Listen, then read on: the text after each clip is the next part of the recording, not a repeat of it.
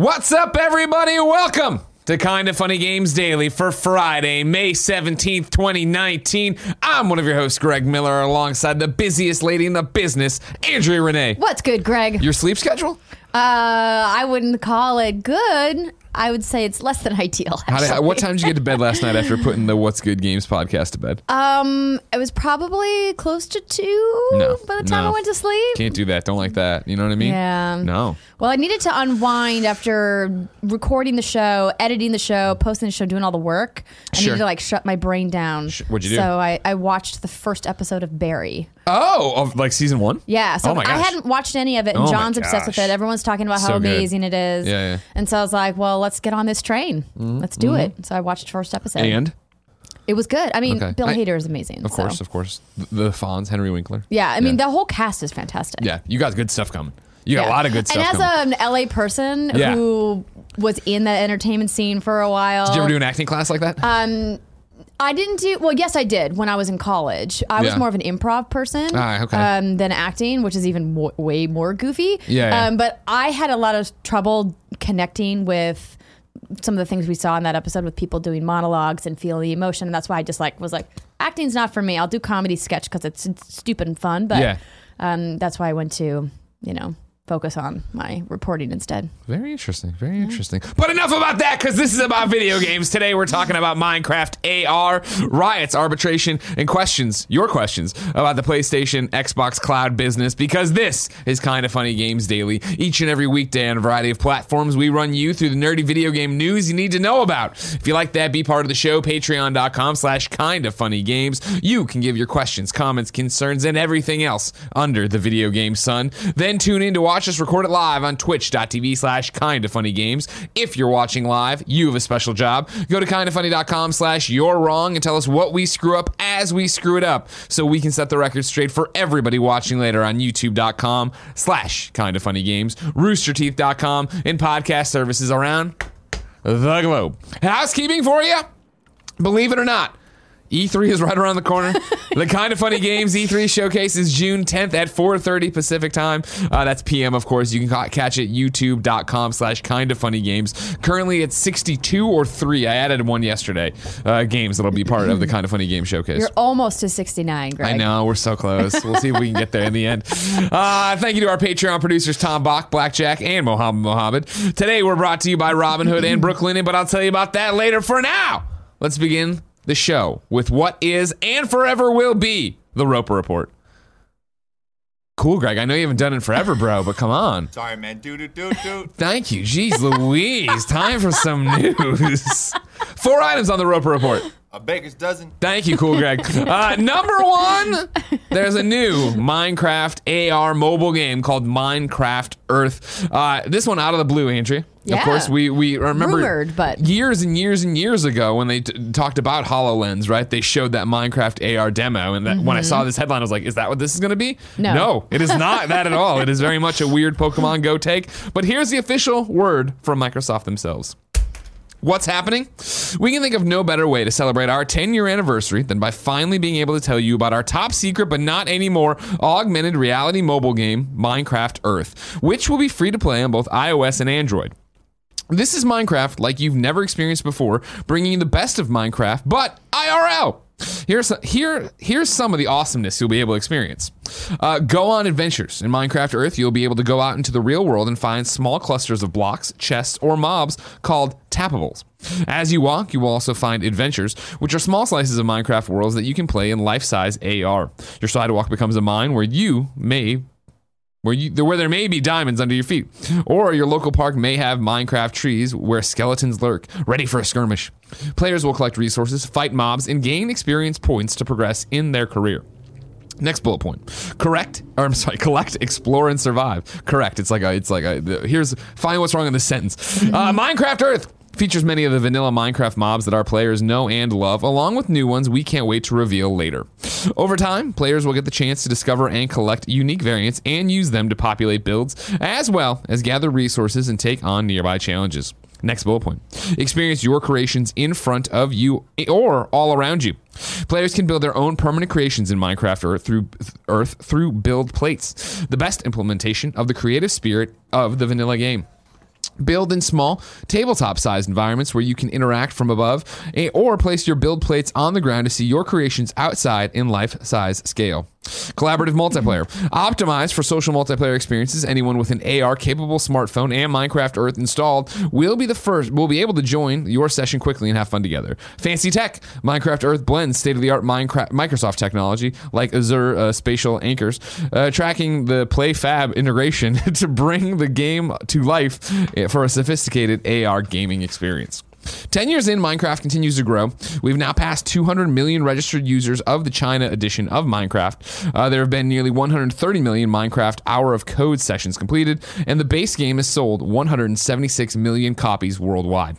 And in case you missed our sweet video, we announced that Minecon is back with the awesome new title of Minecon Live. Minecon Live will be streamed on Minecraft.net and other Minecraft-owned channels on September 28th for our community around the world. Interesting stats there, of course. Worth pointing out, the China edition of Minecraft is free. So that's maybe one of the reasons for the 200 million. But again, 176 sold worldwide for the base game. Very impressive. But back to this Minecraft Earth, Andrea Renee. What's your take?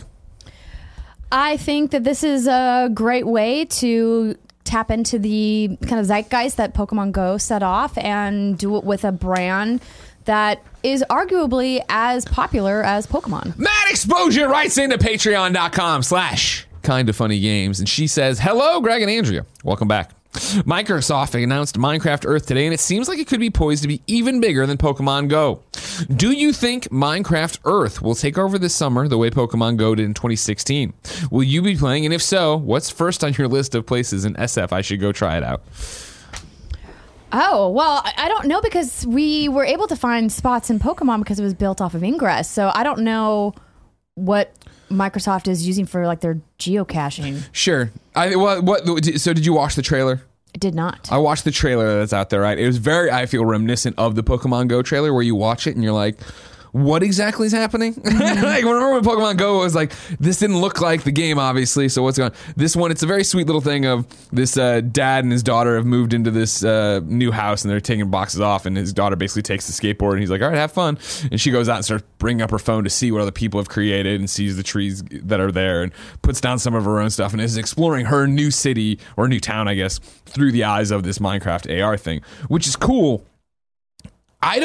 Here's what I think is interesting, and stick with me. Minecraft, undoubtedly popular. I'm not at all trying to take a shot at it that way. I think, Madeline here asks, is it going to be as big as Pokemon Go, right? Or it's poised, it could be even bigger than Pokemon Go, of course. Do you think Minecraft Earth will take over this summer the way Pokemon Go did in 2016? No. And I don't think it will, because I think Pokemon already had its hooks into so many generations of people by the time it got there. Minecraft is huge. There's tons of our audience. I mean, and I'm talking about our peers and other 30-year-olds and 40-year-olds that play Minecraft and love it that way. I just don't know if they've ever dreamed of doing this. Pokemon, I thought, and I'm speaking on both as a peripheral person to both these franchises.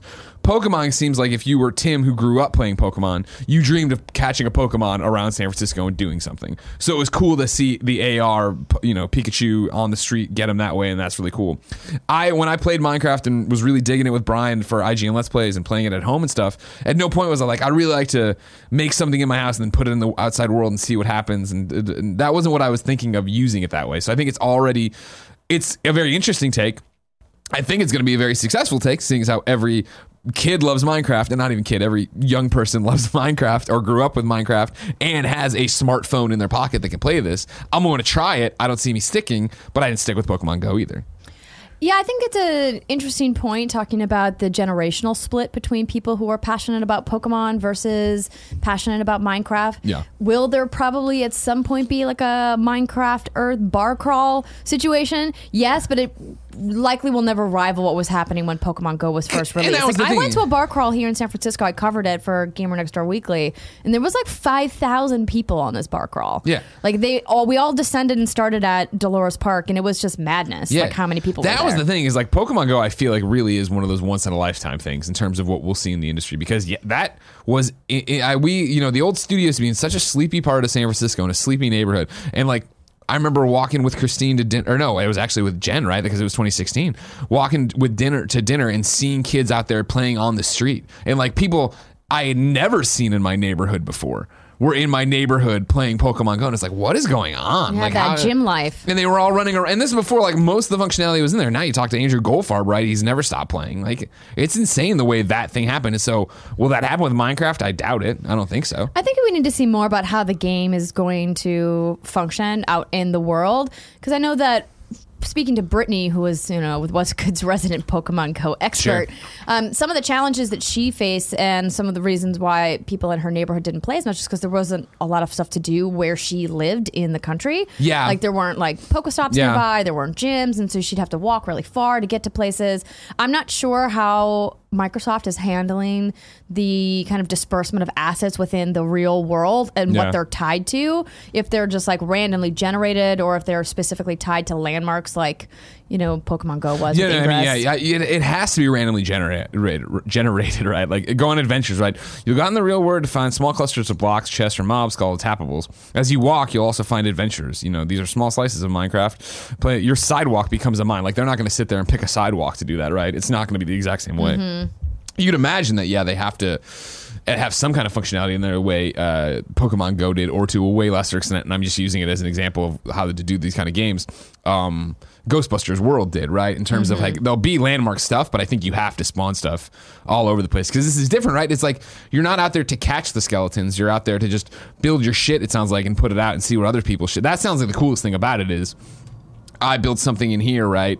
And I like it. I put it on the outside of Kinda Funny's office here, and then people who play outside see it there, I assume. At least that's what the trailer gave off the impression for and what they're talking about here. But then when they bring it in about talking about playing with other people, it makes it sound like more like your collaborative multiplayer. Optimized for social multiplayer experiences, anyone with an AR-capable smartphone and Minecraft Earth installed will be able to join your session quickly. So, like, am I seeing other people's stuff out in the world? Is that how it works? Or is it just what, a lot of questions so far. Mm-hmm. And again, the trailer made it seem like it's all over the place. The real question, though, what's that battery drain like?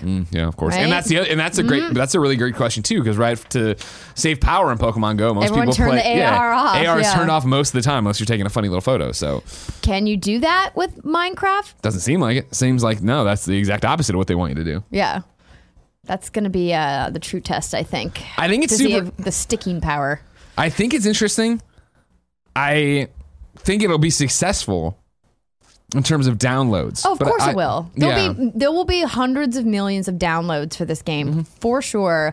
It's just what's about that player base going to stick around like? Right. It's just going to be like, what does the long tail look like for something like this? What does the community look like? What kinds of activities are going to be happening? I think that they will probably end up seeing something like this at their convention for Minecraft. I don't know if they'll Minecon Live. Yeah, I don't know if they're gonna do like a separate like Pokemon Fan Fest kind of a thing, but yeah, it's gonna be fascinating to see. And the big question: will Andrew Goldfarb play it?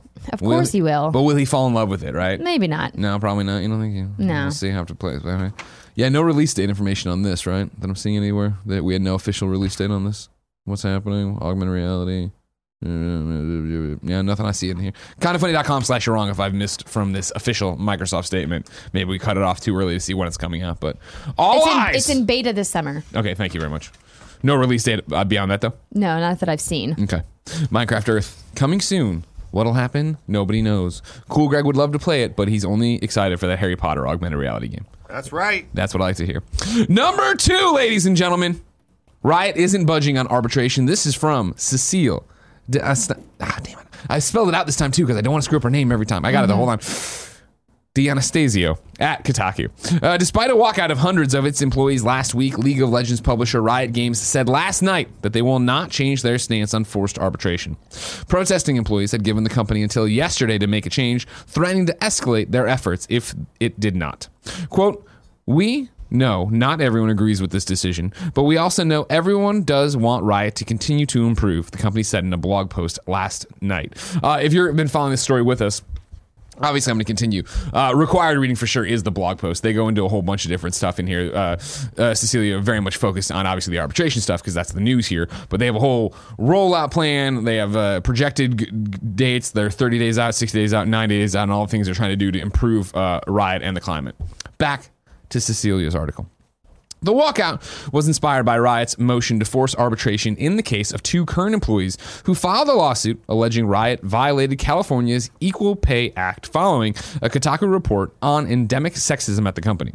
By their first day of work, Yeah, by their first day of work, employees at Riot waive their right to get any lawsuit against the company in front of a jury. Recently, Google ended forced arbitration after 20,000 employees walked out. Facebook, eBay, and Airbnb followed suit. Prior to the walkout, Riot said that it would allow new employees to opt out of the arbitration agreement. They continued that they would consider extending that to current employees, quote, as soon as the current litigation is resolved, end quote. In a blog post last night, Riot announced that, quote, ultimately, given the complexities of ongoing litigation, we will not change our employee agreements while in active litigation, end quote. That was essentially a reiteration of the prior position, though they left the door open for change. Quote, we remain committed to having a firm answer around extending an opt-out to all riders when active litigation concludes, end quote. At the walkout, employees announced that if Riot didn't make a commitment to end forced arbitration by May 16, they would escalate the issue. Reach for comment, one walkout organizer, Jocelyn Monahan, speaking on behalf of the group, said they will be taking further action. Quote, we're disappointed leadership doesn't seem to be considering any major changes to their active policy. That said, we're blown away by the passion, solidarity, and vulnerability that workers who support the walkout are showing, she said in a message to Kotaku. She continued, as we continue to pressure Riot to end forced arbitration, we are leveraging that teamwork and solidarity by involving more coworkers in the effort, end quote. Although Monahan was vague about their efforts' next steps, it appeared organizers will continue pushing Riot to end forced arbitration and come to a decision on how next week. It continues. We've talked about it a lot here, obviously. Yes. I still think Riot's going to end up backing down on this. Especially when I was talking about it before, I was talking not knowing how many there were. To be that this walkout was inspired to two current employees who are filed lawsuits. Mm-hmm. I think, yes, I know it's complicated. Yes, we've talked about this at death, I know too. I think it's complicated. I know it's hard. I think that Riot does want to do better. I think that's evident by the blog posts and the initiatives they have on there, the leadership teams they're talking about, the satisfaction feedback surveys they're talking about at the end of the 90 days of what they're getting out in front of. I think depending on what these guys do next week, right? What the walkout crew, what the protesting workers do next week, what their answer to this is, I think you continue to see Riot eventually have to back down if they're committed to sticking this out. Yeah, I think the solution here is to say we will end forced arbitration after the litigation with these two employees is complete. Because I have to imagine that them trying to do it in the middle of the litigation is just like a complete legal like clusterfuck. 100%. And which is why their legal team is probably like, we just can't. Like, we're like in the middle of this. We have these court documents, blah, blah, blah, blah, blah. Like, we just can't change the position in the middle. Yeah. Because it could, put both the two people who are suing and the company at risk. Yeah. And so I think that the solution is not just to say we'll consider it, it's to say we will do it as soon as this well, they've said that these legalities are over. They've said that. I don't think that they did. I think they said that we remain committed to having a firm answer around extending when active litigation concludes. So that's not an answer. They say we remain committed to having a firm answer, not this is our firm answer to the problem. This is our solution after active litigation. Prior to the walkout, Riot said that it would allow new employees to opt out of the arbitration agreement. Right. I'm sorry, you are correct. They continued that it would consider extending that to current employees. I'm sorry, you were correct. I remember the first part of the new employees and took it as... It's all super confusing. Well, with our law degrees, Andrew, I think it's pretty easy to keep up. Exactly. Well, it's unfortunate that, that their walkout didn't seem to make enough of an impact, but I think Riot can do the right thing here. They just have to step a little carefully, and make sure that they are doing right by their legal obligations as they currently stand. Sure. But also doing right by all of their employees who helped build that business into what it is today. Right. And the people who are trying to change it now, right? There's been a lot of, I think, positive movement, right? Again, hats off to Kotaku for everything they did here to actually change this and bring attention to it and make Riot have answers and make Riot start these things and make a better workplace for those workers at Riot. And now it is that question, though, of how far does that go and how far does that extend? And yeah, is it that the ship's so far out of the station now that there's no way to stop it for these two lawsuits? There's no way to get it back to them? And if so, how does that work for the people who are upset and protesting it, right? Is the answer simply that, cool, new employees can opt out current employees can opt out too if they want to. Right. Will that make everybody happy as much as they can be? Because again, we've talked about it on the show, the legalities of this. I'm not 100% sure, obviously, in terms of like what actually, can they stop what they're doing and restart it and do this and go that way? I don't know. I mean, I'm sure there's a way to do it, but like I said, the two people that are currently in litigation with Riot would actually probably get the short end of the stick there, because if they have to go back to square one essentially and build their case to bring it to trial in front of a jury, that's a whole nother set of legal nightmares. Yeah, different ball of wax. And I wouldn't want those two people who've already gone through so much to have to bear that burden again, knowing that they could potentially lose, right? And then having gone through multiple years of appeals and all that. Like, the legal system in this country is like bonkers.net. Bonkers.net. Yeah, that's a John Drake special. I like it a lot. Nanobiologist writes into kindafunny.com/you're wrong and says arbitration removal from an open case is nigh impossible. I have found the following instances it may be removed from open cases: if the case is moved out of state, if the case is moved to a federal level, or if all parties agree not to go into arbitration lawsuit when it's filed. So again, and nanobiologist, I also think not a lawyer, but complicated issue. We think it's clearly complicated. Not all parties are in agreement here, right? Clearly. We'll see what happens. We'll keep you posted. Eyes on next week to see what the riot protesters will do or will not do. Number 3, Andrea, it's your favorite topic. Let's talk about some E3 gossip. Woo! The floor plan is out. Brendan Sinclair at gamesindustry.biz has this write-up. Activision's on-again, off-again relationship with the E3 show floor is off again. As noted by Reset Era user Roasty, the E3 exhibitor site has floor plans for this year's show at the LA Convention Center, with all the largest booth spaces accounted for, and the Call of Duty company is not among them. An Activision representative confirmed the company's plans, saying, quote, "While we won't have a traditional space on the show floor, we look forward to participating at E3 across a number of activities. Instead of a booth, Activision will be talking with partners in private meeting rooms upstairs at the LA Convention Center, much as it did in 2016. Activision also skipped E3 entirely in 2008. That was a smaller than usual edition of E3, and the first one back at the LACC after a one-year sojourn in nearby Santa Monica. The E3 2019 floor plan also indicates a returning face to the LACC, as Electronic Arts is officially participating in E3 once again. While it won't have a presence on the show floor either, much like Activision, it has booked a meeting room at the Los Angeles Convention Center. EA originally left E3 in 2016 in favor of holding an off-site EA Play event prior to the show proper. It will run EA Play again this year, but is skipping the media briefing it has traditionally held during E3 week. E3 2019 is set for June 11th through the 13th. Andrea. Yes, Greg. It's dead. It's over. E3's gone. This is such garbage. Period! I saw people tweeting about this. People that I care about and respect tweeting about this. And I wanted to tell them all they're being stupid. I was going to think of something more creative. This specifically? I was going to think of something more creative to say. That's the first word that came out. Like the idea that E3 is dead, or this floor plan is a wasteland, or that this is a bad lineup, is just like a bad take. Yeah. Because if you look at the floor plan, it's a lot of the usual suspects that are here every single year. Do you have it pulled up? I'm trying to get it. I do. So because that image is too difficult to see. Yeah. So in the West Hall, and the West Hall is really the most controversial one. So let's start with the South Hall and then kind of move beyond it. But you want to start with South Hall? Yeah. Cool, Greg, I'm going to send you 2 links. Do you have the technology to get them pulled up? I think so. All right, cool. That's what I like to hear, brother. I'm sending them to control right now. All right, I'm looking at this set of booths. Here's South Hall. Cool, Greg. Let's let Cool Greg pull it up so that the YouTube viewers get something in here. So I'm looking this over, and I'm like, yeah, these are the people who are here every single year. We've got Epic Games, we knew was going to be there this year. 2K has usually had that spot in the front, or at least next to it when EA was there. We got Square Enix there, Ubisoft, Warner Brothers Interactive, THQ Nordic, Capcom, Bethesda, Bandai Namco. These are all major publishers in the space.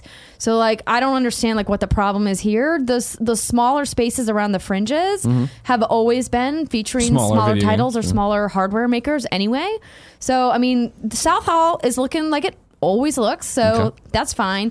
The West Hall is the one where... You want to pull up the next link I gave you? It's another image. Is the one where people are kind of like, whoa, look what happened, because obviously PlayStation is leaving a giant gaping hole where they used to be. And so now you've got things like the Unreal Garden, which I think sounds kind of cool. Obviously, something to do with Unreal Engine, I would imagine. I just said it correctly. Cool, Greg. I don't know why it came up wrong that last time. Here's the next link. Sorry, hold on. Sure. Let's get it up here so that people can see what we're talking about. There we go. All right, cool. So here's what you're talking about, right? Where, so Nintendo, normal. Sega, normal. Xseed there, interesting, because Xseed, and what's this, Luminous? This one? I don't got the eyes anymore. Lenovo. Yeah, you know who Lenovo is. I know the name. What do they do? What tech are they? They make hardware. Great for them. Is it PC garbage? I don't know what's happening. But you notice what is interesting right there is neither of those are IGN. That's usually IGN's booth. Right. And I think the more important thing is not only is PlayStation missing here, Xbox is also missing from the floor because they've said they're going to do their own dedicated space at the Microsoft Theater and the pavilion around the Microsoft Theater, which makes sense. It's the Microsoft Theater, and it's right next door to the convention center. So that's what gets weird is when there's no Microsoft and no PlayStation as you look at this. And that is so then it's the E3 esports zone, which is huge. E3 networking lounge, My Arcade, GameSpot, sure, Big Ben, like college gaming or college game competition, gaming lifestyle pavilion. Like it's just like those. What is that? Question mark? Exactly. Those not being the giant brand names we're used to looking at when we look at this hall. That's what I think is really like making people go, ah. I think this is an amazing opportunity though to engage the thousands of gamer badges that they're selling. Right? Yeah. There's been complaints since they've gone public that there just isn't the wait times are too long. There's not enough to do for the price of the pass, and so they want to make more opportunities for people who are coming in who aren't just there to see games or take appointments, to have some interactive things that they can go and participate in to really feel like they're getting value for the price of the pass, because it's not a cheap ticket. No. And I love that there's a charity table that Stack Up and Take This and the IGDA can have a presence on the show floor, because normally they would never be able to afford to do that at a show like E3. Yeah. And what an amazing opportunity for them to get the message out about what those organizations do at one of the biggest shows of the year. And IndieCade, who's been a staple in this business for a long time, has never had this much space on the floor of E3 either. And I think that's also a great thing, because indies have been such a ever-growing part of the video games publishing business for the last decade. Like, why shouldn't they have a space on the floor instead of like in the lobby, right? I don't know.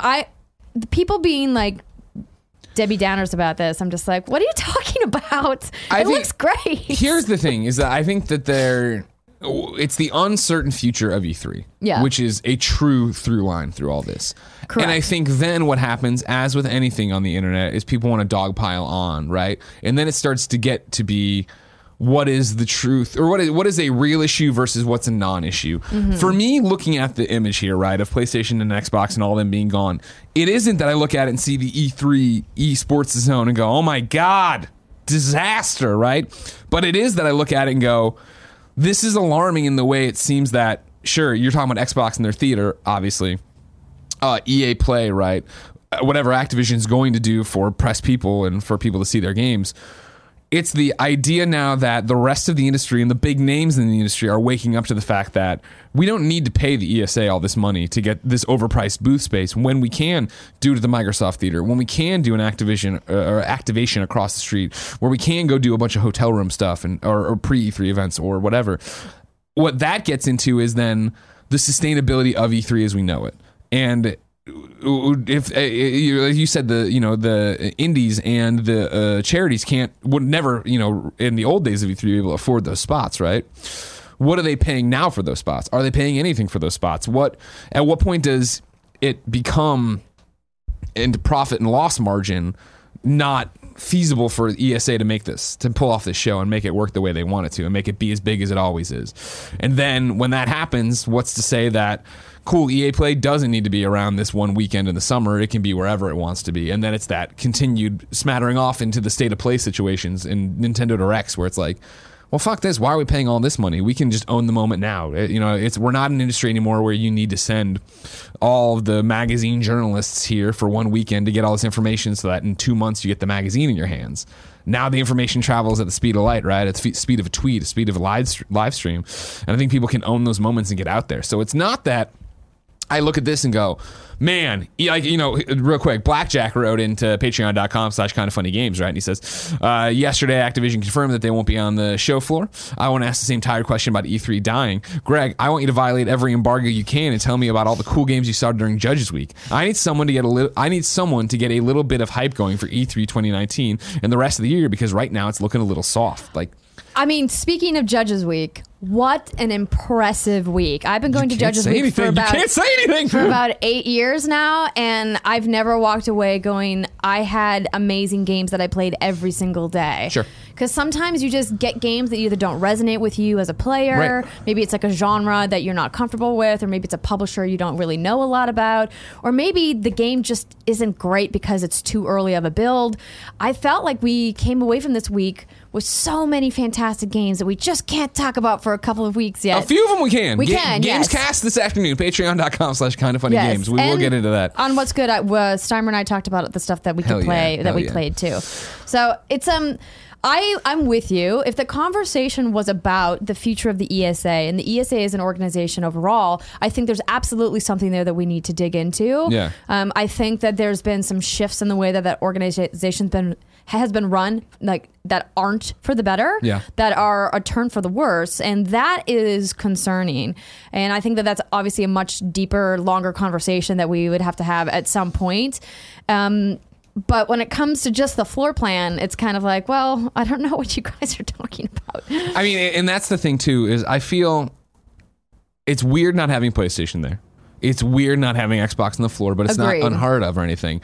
It's just, I think it's all of us dinosaurs who've done this for so long, looking at this and being like, oh my God, I can't believe it looks like this. Like, it just looks so different than that. But again, when I look at my Google Calendar and the appointments I'm already having to turn down because I'm too jam-packed with other appointments I really, really care about, like, E3's fine. This E3 is going to be fine. Like, Blackjack, you should not need hype to get hype for E3. Like, E3, yes, PlayStation's not there. Okay, that sucks, kind of.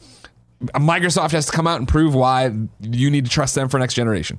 Square Enix is taking the PlayStation spot. Some finally fucking showing Avengers, right? What the fuck does that game look like? Final Fantasy VII's there if you're a dork like Tim. Nintendo, Animal Crossing. Like, you look at this, even there, it's exciting. You look back at the other one, right, with the the normal traditional South Hall of like, yep, there's a whole bunch of publishers there that I've booked appointments for games that I can't talk about that I'm like, yeah, fuck yeah, that seems awesome. Like, E3 is going to be awesome.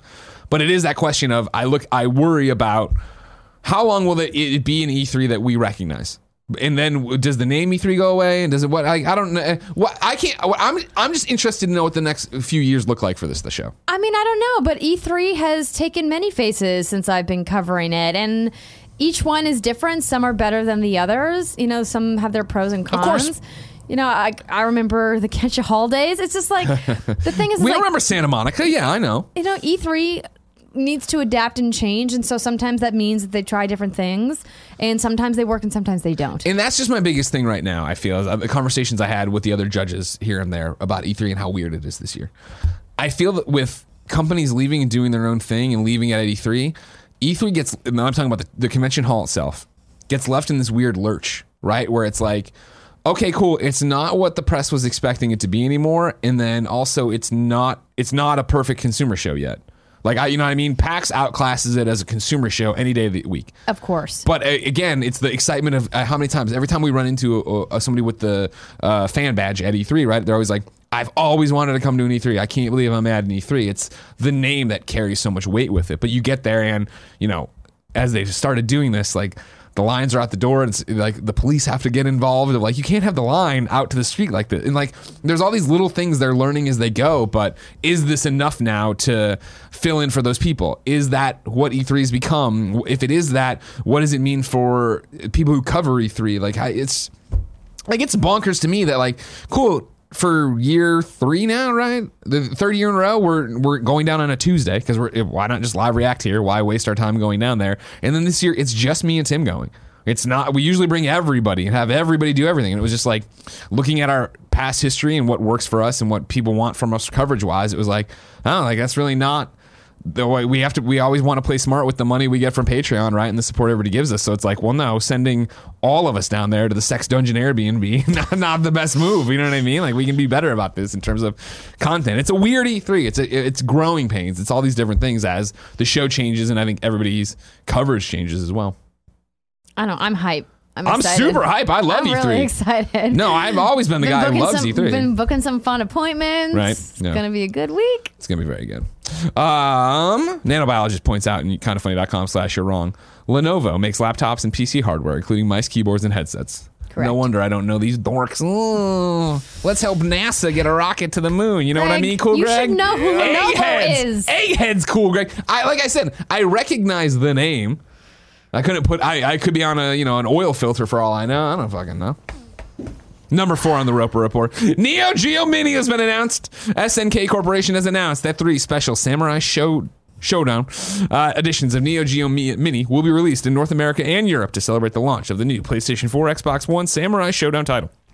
The Neo Geo Mini Samurai Showdown Limited Edition will be available in limited quantities from July 2019, and pre-orders will begin from May 24th at select retail stores. The retail price is $139.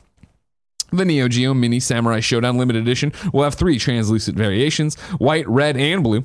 Each color is limited to 20,000 units, and each unit will feature with 2 controllers, 1 collectible character card, 1 HDMI cable, 1 USB power cable, 1 anti-slip cushion, and character stickers. Limited edition version features 40 titles, including all 6 Samurai Showdown titles released on the Neo Geo platform. And it's days like today where you go, man, wish Jared Petty hadn't quit, because I remember, I think what? No, I'm not even thinking that. No, I'm thinking of what was Bonk on? The kindoffunny.com/you're wrong. Not the Bonk. Yeah. The Jaguar. And that's the one I'm thinking of. I knew nobody who had a fucking Neo Geo.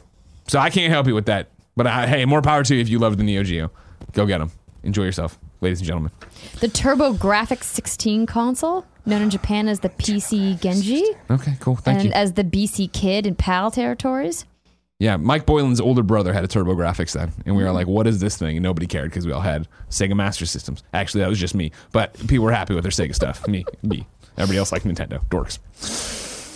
Andrea? Yes, Greg? I'm excited for Jared Petty to smash through the wall when he sees this episode and tell me why Neo Geo is so great. But that's so far away. If I need something more immediate, like say what came to the mom and grop shops, where would it go? Greg, you would go to the official list of upcoming software across each and every platform, as listed by the Kind of Funny Games Daily Show host each and every weekday. Yeah. Out today.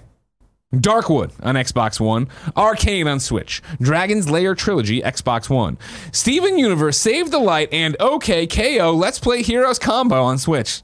There's a Butcher around PC. Graviatura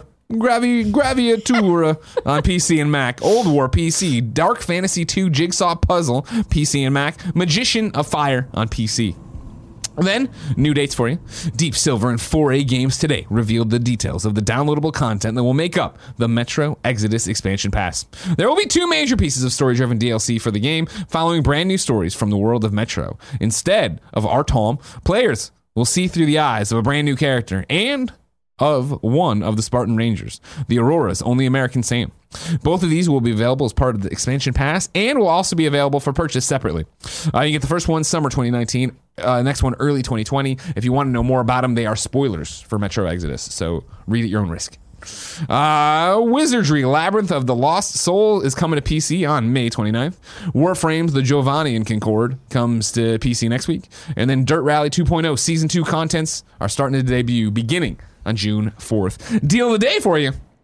Ignacio Rojas wrote in to patreon.com/kindoffunnygames and says, deal of the day, Energy Cycle is 50% off for PlayStation Plus members, down to $1.49, $1.79 for non-Plus members. In case you don't know what this game is, go watch the latest episode of Gamescast and listen to Greg talk about Easy Platinums. That's right, Energy Cycle, an Easy Platinum, and a steal at less than $2. Andrea, can I interest you in Energy Cycle? No. What if I just did it for you? Get you a platinum, huh?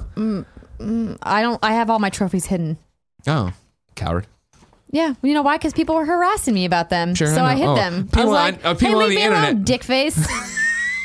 People on the internet be fucking rude. Who would have thought? Well, you see, I understand hiding them from the masses, but I want to look at them. You know what I mean? Just let friends see them. Just friends. Go and do that for me. Let me see him, Andrea. I'll contemplate that. Thank you. What are you hiding? What are you hiding in there? I go in there. The fact that I don't care about trophies. You've never played Division. You don't even have Division 2 trophies. I publicly say I don't care about trophies. Cool, Greg. I need you to edit everything you just said out. Right? It's time for Reader Mail. But first, I'm going to tell you about our sponsors, Robinhood and Brooklinen. Robinhood is an investing app that lets you buy and sell stocks, ETFs, options, and cryptos all commission-free. While other brokerages charge up to $10 for every trade, Robinhood doesn't charge any commission fees, so you can trade stocks and keep all your profits. Plus, there is no account minimum deposit needed to get started, so you can start investing at any level. The simple, intuitive design of Robinhood makes investing easy for newcomers and experts alike. View easy to understand charts and market data, and place a trade in just 4 taps on your smartphone. You can also view stock collections, such as 100 most popular. With Robinhood, you can learn how to invest in the market as you build your portfolio, discover new stocks, track your favorite companies, and get custom notifications for price movements so you never miss the right moment to invest. Robinhood is giving listeners of Kinda Funny Games Daily a free stock like Apple, Ford, or Sprint to help you build your portfolio. Sign up at games.robinhood.com. That is games.robinhood.com. Next, it's Brooklinen. You spend a third of your life in the sheets. It's about time for a bedding upgrade, and that's where Brooklinen comes in. You already know that I love them. First off, I wrote this ad for everybody, the ad copy. So everybody's been telling you all week that I love my sheets. You understand that, but you've heard me talk about it. You know that when I take a photo of Portillo in the bed, he's in the Brooklinen sheets. You understand that I impressed Jen because I was able to mix and match the colors. See it online. Understand what looked good. Buy the right sheets. It was great. Brooklinen's mission is simple. Make 5-star hotel quality sheets more affordable and easy to order. Luxury sheets without the luxury markup. Most bedding is marked up as much as 300%. Brooklinen was the first DTC bedding company, meaning they work directly with manufacturers and directly with consumers. No middleman, just a great product and service. Brooklinen sheets were named the best of the online bedding for good housekeeping. They have raving reviews from Business Insider, Apartment Therapy, Men's Health, and Greg Miller. Brooklinen is the fastest growing bedding brand with over 35,000 5-star reviews. Sheets don't just feel great, but they look great too. Right now, Brooklinen.com is giving an exclusive offer to my listeners. Get 10% off your first order and free shipping when you use the promo code GAMES at Brooklinen.com. Brooklinen is so confident in their product and their sheets, comforters, and towels that they come with a lifetime warranty. The only way to get 10% off your first order and free shipping is to use promo code GAMES at Brooklinen.com. That's BROOKLINEN.com. Promo code GAMES. Brooklinen, these best sheets ever. CP writes in to patreon.com/kindoffunnygames and says, "Hi, Greg and Andrea. Hope you had a good E3 Judges Week. Can we have a bit more of how the sausage gets made for E3 Judges Week? Do you have to book your own appointments? Do you get unlimited time with games on display? How many people are there? You must be embargoed up the wazoo. Does it not deflate the hype of the press conferences? Thanks for reading. Andrea, looking forward to seeing you in London in a wee while. And Greg, you suck. #KFAF for streamies." God damn it. Yeah, what's good? Meet and greet. Cool. Kind of funny meet and greet in London. November, right? October? Yeah, eventually. Ours is next weekend, y'all. Yay, that's May 26th. right. What time? It'll be great. It's from 3 to 6 p.m. or for, what is that, 1500 to 1800 in military time, like people like to do in Europe. Sure. And it's at the Marquis of Westminster. That sounds cool. Yeah, it's a fun pub. That'll be fun. We rented the private bar room downstairs. Look at you. How many pounds did it cost you, huh? Not that many, actually. Euros. Pounds sterling is Loonies? the correct terminology there. Andrew, we just went to Judges Week. If you didn't know, ladies and gentlemen, Judges Week, of course, is an event put on and organized by one Jeff Keighley. It is. He gets together the E3 judges, which give out the overall Best of E3 award, right? And also Judge Game Award stuff later on in the year. So obviously all the sites have different Game of the Year awards, or E3 Game of the Show awards, and, you know, Best Action RPG. Then there's one unified board, a Justice League, if you will, of representatives from a number of different sites, not all of them, that then get put together to vote on stuff like that. And so what Jeff does is talks to the publishers, talk to people who are developers who want to show games. And for a week down in LA, gets everybody together ahead of time because, of course, there's no time at E3 to see all the games. This is a good way to get ahead of the rush, see the stuff, actually have your meaningful time with games. So for the first thing, I actually want to jump to, do you have to book your own appointments, right? No. The way Judges Week works is that we're giving you agree if you want to come to Judges Week, if you can make a Judges Week, if you can send a Judges Week representative, and then what's happened is you're given an itinerary basically of like, cool, Monday here are the 3 or 4 publishers we're seeing, here's where they are, here are the blocks of time. Your next question was, do you get unlimited time with the games on display? all depends. I mean, you basically like from 10 to 12, you're seeing publisher X. Depending on how many games they have, the number of stations they have, the number of judges they have, that's where it could be. So if they are showing, I've had them in the past where it's like, we're showing one big game, you guys can play as much as you want till it's all over, right? We did that with one big game this week, right? But it was that, all right, there's not enough stations, so we have to cut you guys off at some point and bring in the next wave or whatever. So I think it was like 45 minutes or something to that effect. So it's rare that it's just unlimited, no, but it's more about you're running a schedule, making sure everybody touches it. Some people want to do interviews. If the demo's timed, which obviously a lot of these are the demos that will be at E3, you can play them again if you have more time. If you want to, you can try to do something different with them that way. And then we're embargoed up the wazoo, right? Like, does that deflate the hype of press conferences? Absolutely not. Because things that you're going to see at the press conference rarely make it into Judges Week. Most of the time when we're seeing titles at Judges Week, it's titles that are either already announced, but we haven't gotten hands-on time with them yet, or it's a title that we knew was coming, so it's not really a surprise. Yeah. Or if it's a new title, it's usually either like a AA or an indie. I can't recall a Judges Week where we got a AAA reveal. Yeah. The way I always talk about it is, and I don't mean this as a slight to anybody, I think this is honestly why Judges Week works so well. Judges Week is usually the AA or indie games that would get lost in the shuffle of E3, that would get overshadowed by this giant announcement. The AAA thing is an interesting point, because if you remember last year for Judges Week, we went down there and PlayStation did do something.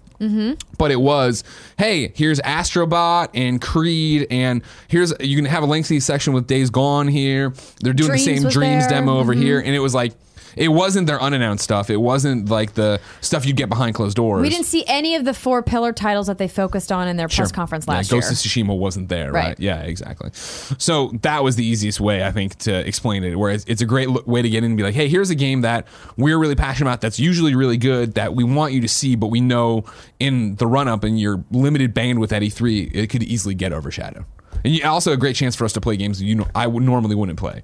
There are demos. A lot of times I'm demoing games that I would see on a list and be like, sorry, I'm not an expert at, or that's not my kind of genre, so I wouldn't play it. Whereas this one gives me a chance to play and be like, oh, I get what you're going for here. I can understand it. Yeah, I spent about an hour with a game like that this year, that if you asked, if this publisher had reached out to me and asked me to book an appointment, I would have been like, I don't play that style of game, so no, I don't have time.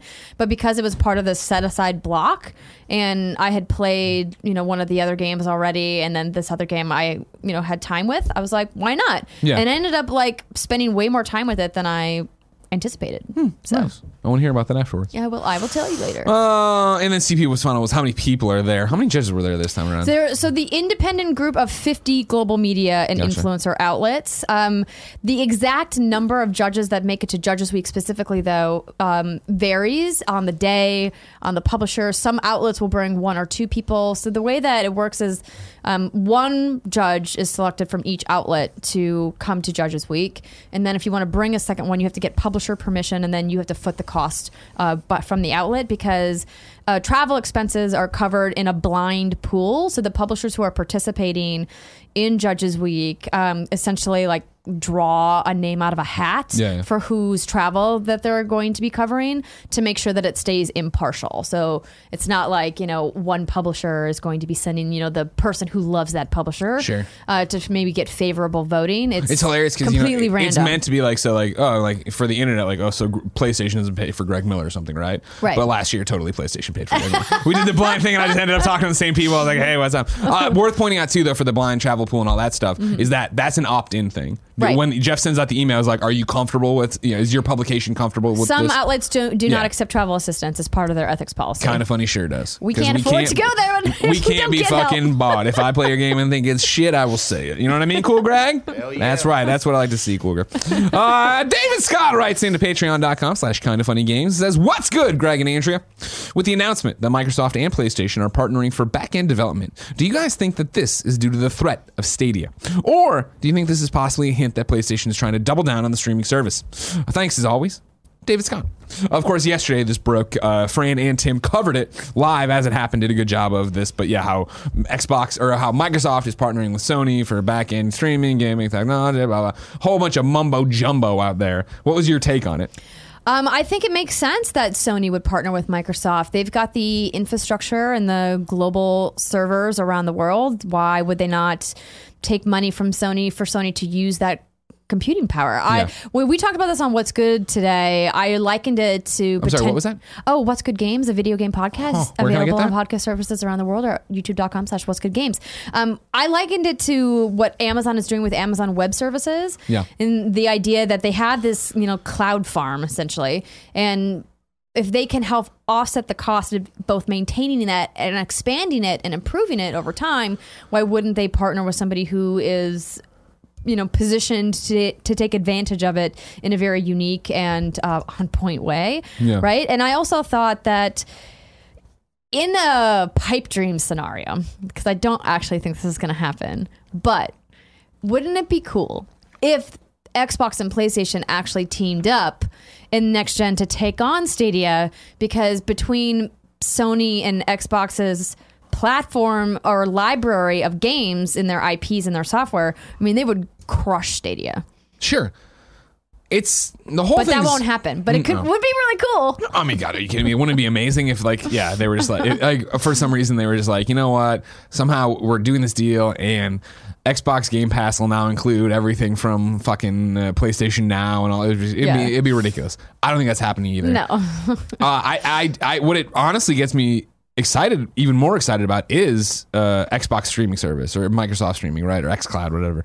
Because when they came out, they were in that video they put out beating the drum about these Azure or Azure server, whatever the Fran called them something weird yesterday. Azure? I don't know. But anyways, I'm gonna keep saying Azure. I'm Greg. I'm an idiot. I'm sorry. Azure.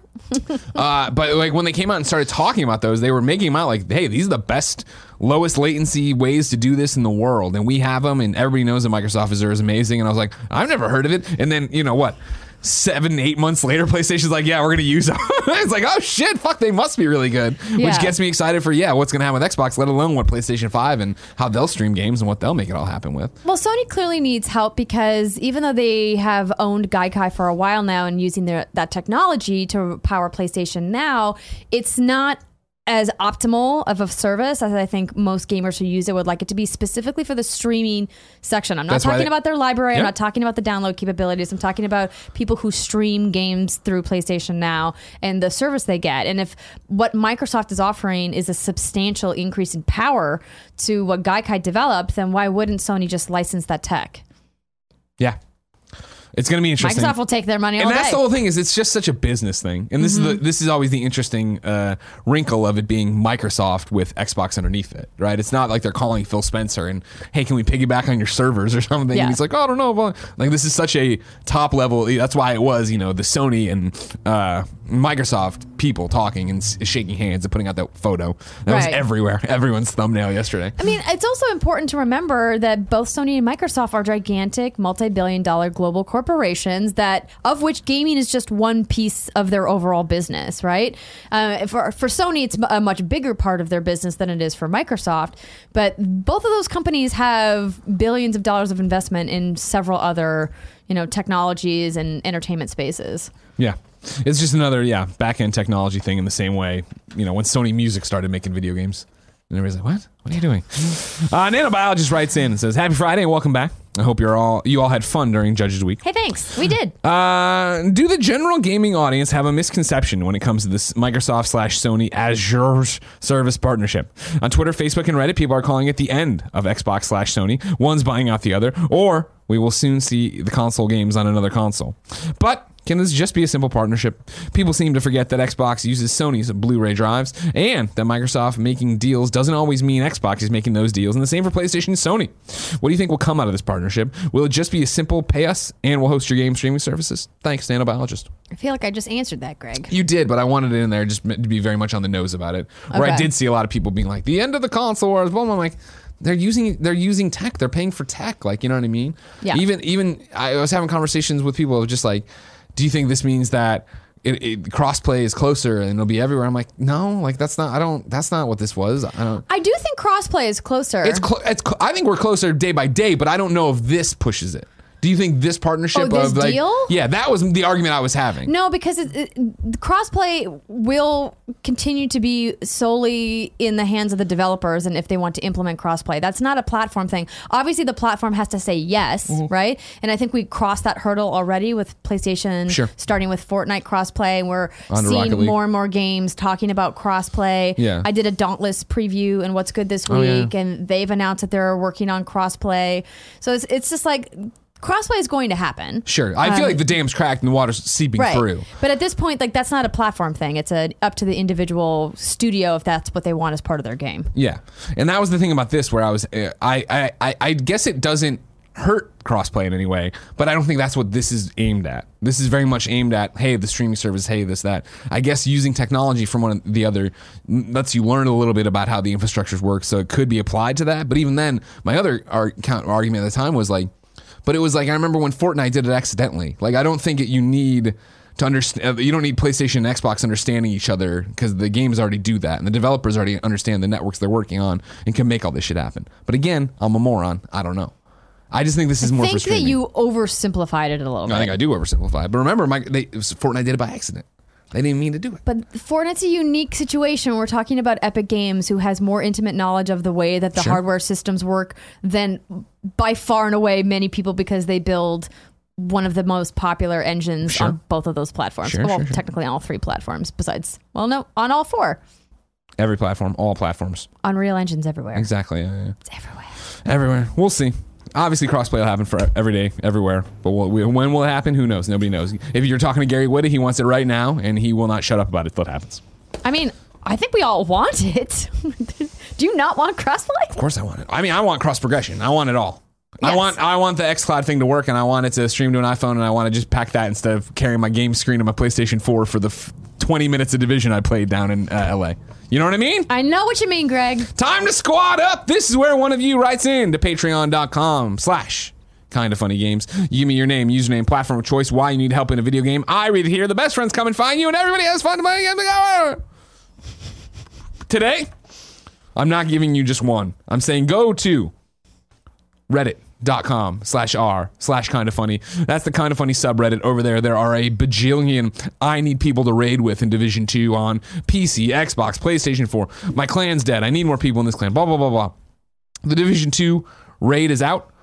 Fran and I are playing it tonight with a whole bunch of Kinda Funny Games clan members. You can watch 6 p.m. on twitch.tv/FM3_. We'll be there taking it on. Andrea is the What's Good clan taking it on. Oh yeah, the Agents of WGG are rolling out tonight as well. So if you get tired of looking at Fran in his inventory all night, I don't know, guys, and you want to come over to twitch.tv/What's Good Games, I will also be streaming. Can't guarantee it's going to be as exciting. From what I've heard, no one's cleared on console yet. Really? Yeah. So the world's first happened on PC. And from everything I saw, even up to like an hour before we went live this morning, there still has not been a console clear from a team. I'll race you. Yeah, world's first. Game over, Greggy. Not that I'm laughing, because that's such a ridiculous idea. This is a game I'm actually good at, Andrea. Yes, no, you're great. Did you properly get your gear sets ready? Because from everything I've been reading, like, it's brutal if you don't have everything optimized. I don't need it. Okay. You know what? I wish you guys the best of luck. I wish you do. All right, what's your gear set? What do you run? Well, there's a couple different makers of gear stats. So I've been focusing on trying to get multi-set bonuses, particularly for bonus damages to elites, and looking for mods that can increase specific damages for that stuff as well. Gotcha. Because, I mean, when it comes to raids, no matter which game you're playing, DPS is always a factor. Yeah. And so if you're just sinking bullets into enemies and you're not doing any damage, you're going to have a real crappy time in the raid. I'm excited. I can't wait. I hope we can play for 5 hours and get nowhere. Remember, for 6 p.m. Pacific time, we'll host it on Kinda Funny Games as well. Let's check in for You're Wrong. We ask people watching live on twitch.tv/kindafunnygames to go to kindafunny.com/you're wrong and tell us what we screw up as we screwed up, so we can set the record straight for everybody watching later on youtube.com/kindafunnygames, roosterteeth.com, and listening on podcast services around the globe. Nanobiologist says Azure is pronounced as her. Like that's not phonetic. AZH, all caps. What is that? What? Azure. Azure. They should change the name of it so it's easier. That's what I say. Azure. Ugh, whatever. They should change the name. Agreed. That's what I was saying. All right. Ladies and gentlemen. Yeah. Oh, lovely. A lot of editorializing. More arguing or whatever. Same thing about Rocket League said they could flip a switch and make crossplay work, which would play to my argument, but I'm not saying I'm making an argument. Ladies and gentlemen, this has been Kinda Funny Games Daily. Thank you so much for watching. Thanks for watching this whole week. Let's talk about who's hosting next week. First off, Monday, it's going to be me and Tim. However, it's going to be an early show. Instead of doing it at 10 a.m., we're doing it at 9 a.m. That's because Tim and I are catching a plane to Florida to go be part of Hall of Fame week at Full Sail. So me and Tim, early on Monday. Tuesday, Fran and Andrea. Wednesday, Andrea and Witta. Thursday, Fran and Andrea. Friday, Fran and Snowbike Mike. Snowbike Mike returns. That is a stellar lineup for people while Tim and I hold on Florida for you. Details on the Florida meet and greet. Obviously, we're going to be talking about the Hall of Fame one that's just for Full Sail students. In general, we're doing a Kinda Funny open to the public one. We're still finalizing those details. I haven't been in the office all week. I'll get you that. We'll get it out there. But remember, Orlando, we're coming for you. Also, I need recommendations on Twitter. I have downtime during this. So, of course, I'm bringing the PlayStation, the game screen. I'm sure my hotel have shitty internet. Where can I go? Do you guys have gaming lounges I can go to and plug into? Does somebody have a house they want me to stay at? Someone got that T1 line that you can jack into? That's what I'm saying. Like at Full Sail University, do they have dorms? There has to be some like common room I can just go play in and chill out at. I remember trying to get the highest speed for Napster back in the day. Oh, yeah. Oh, it's clutch. Ladies and gentlemen, this has been Kinda Funny Games Daily. Each and every week down a variety of platforms, we run you through the nerdy video game news you need to know about. If you like that, be part of the show. Patreon.com/KindaFunnyGames. Watch later. YouTube.com/KindaFunnyGames. RoosterTeeth.com. Podcast services. Watch live. Twitch.tv/KindaFunnyGames, where we'll be hosting the FM3_ raid tonight as we run for it. Fran will be talking to you about inventories. Andrea's right. Definitely keep Andrea in another tab so that when Fran inevitably is like, oh, I don't know. You can go over there and see what she's up to. Until next time, ladies and gentlemen, it's been our pleasure to serve you.